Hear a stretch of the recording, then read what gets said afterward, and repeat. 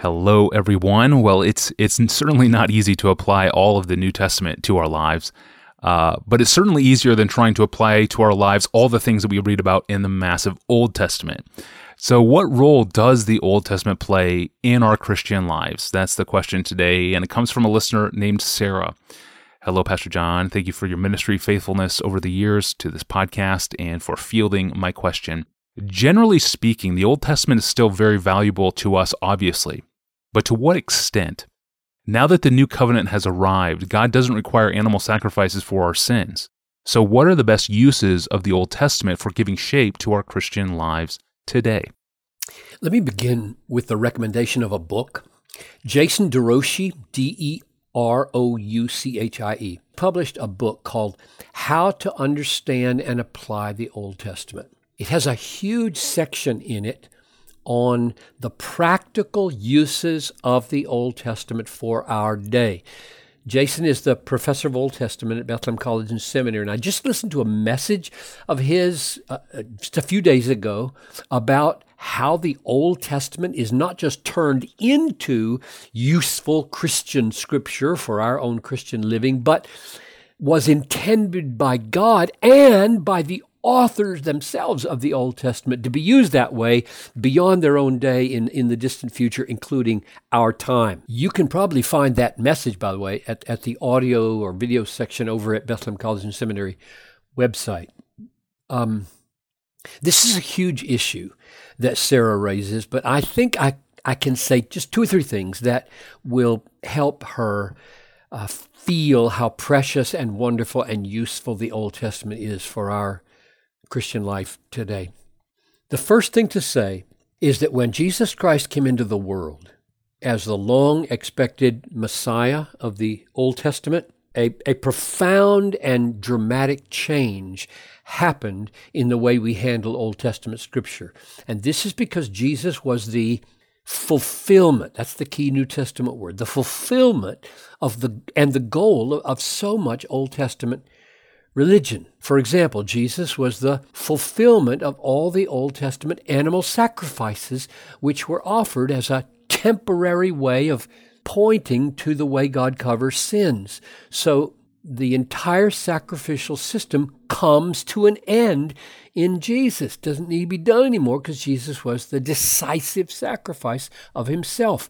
He also is the high priest, the final, decisive, finish it high priest who mediates between man and God so that the sacrificial system and the priestly ministry of the sacrifices go away. We have a high priest that takes us right into the throne of grace personally.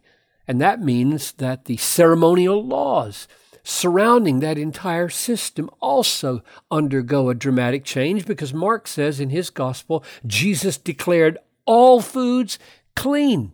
So you can see how the ceremonial law that we're attaching to those processes, those ceremonies, are also altered.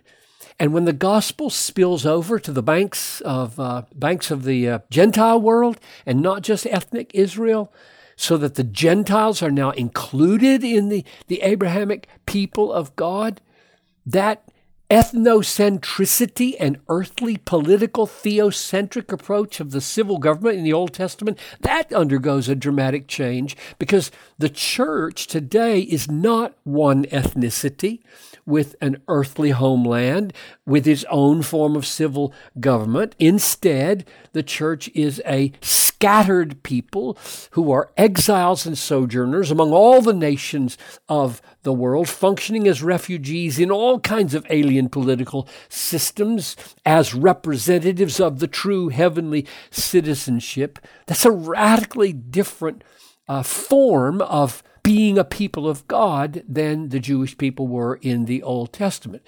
So you can see from just those few examples, and there would be others, that when we read the Old Testament, we are, by its own intention, as Jason DeRouchie showed me so well a few days ago, we are making the necessary changes of application for our day. But nothing I've said in all that should be construed to imply that the Scriptures are not profoundly useful today. All of them.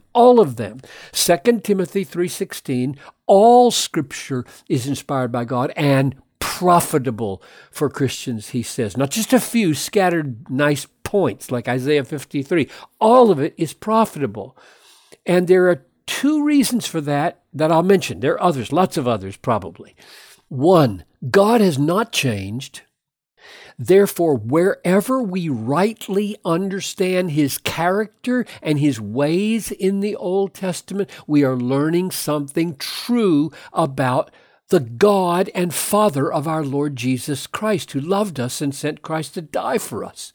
Number two, when Christ died, his blood secured for us a joyful participation, a full participation as Gentiles in all the promises of God in the Old Testament. This is one of the most important truths that Sarah, in asking this question, should take hold of with all her might. It's certainly the one that means most to me. Here's the way Paul expresses it in 2 Corinthians 1:20. All the promises of God find their yes in Jesus. That is why it is through him we utter our amen to the glory of God. That is an absolutely glorious, amazing, wonderful, stunning, precious sentence. When you read the Old Testament, there are promises upon promises upon promises made to God's people, and in Christ they are yours. You're now grafted in Christ into the seed, Paul says in Galatians 3, and as the seed of Israel, you benefit from all the promises made to Israel. You become part of the Abrahamic hope of the world. Here's one example, maybe two examples of how this works. So Hebrews chapter 13, verses 5 and 6 says, keep your life free from the love of money. Be content with what you have. And here's how he argues. For he has said, and then he quotes Joshua 1:5, words given to Joshua, I will never leave you or forsake you. And then he continues, so we can confidently say, and then he quotes Psalm 118, verse 6, the Lord is my helper. I will not fear. What can man do to me? Do you see how he's doing this? This is what we do. We hear the command, be content, keep your life free from the love of money. But how can I answer? Go to Joshua, go to the Psalms, and you'll hear promises that will steady your heart and make you peaceful. That's amazing. Here's one more example from Romans 12, 19 and 20. Paul is arguing that Christians should not return evil for evil. How does he argue?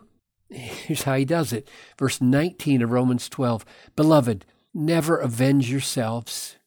Leave it to the wrath of God, for it is written. Where? Deuteronomy 32, verse 5. Quote, vengeance is mine. I will repay, says the Lord. Then he continues, only this time without even telling us, he's quoting the entirety of Proverbs 25, 21, and 22. To the contrary, if your enemy is hungry, feed him. If he's thirsty, give him something to drink. By so doing, you'll reap coals of fire, burning coals upon his head. And on it goes in the New Testament. So my limited, but I hope significant and helpful suggestion for Sarah is that two glorious uses of the Old Testament today are these. One, meeting God for who he really is so that we can know him and worship him, since his character was revealed as truly in the Old Testament as in the New. That's the first one. And two, letting the hundreds of promises in the Old Testament wash over you as your blood-bought birthright in Christ Jesus, so that every day you set yourself free from sin by the superior pleasures of the promises of God. Amen, amen, and amen. Thank you, Pastor John. for modeling this earnest reading of the Old Testament over the years, and for seeking to find glimpses of God's revealed glory in Scripture, and so often capturing the promises and then sharing those things with us all on Twitter, where a lot of those discoveries find a home. Thank you for modeling this very approach to the Old Testament. And thank you for listening and making the podcast a part of your week. You can subscribe to our audio feeds, and you can search our past episodes in our archive. Even reach us by email with a question you may be having, even questions related to better understanding our Bibles and how to read them with better profit, like this very good question today from Sarah. You can do all that through our online home at desiringgod.org/AskPastorJohn. Well, we're going to return on Friday, and I'm not sure what we're going to be talking about, but we'll be talking. We'll be fielding another one of your very excellent questions. Please keep those questions coming into us. We appreciate each and every one of them. I'm your host, Tony Reinke. We'll see you on Friday.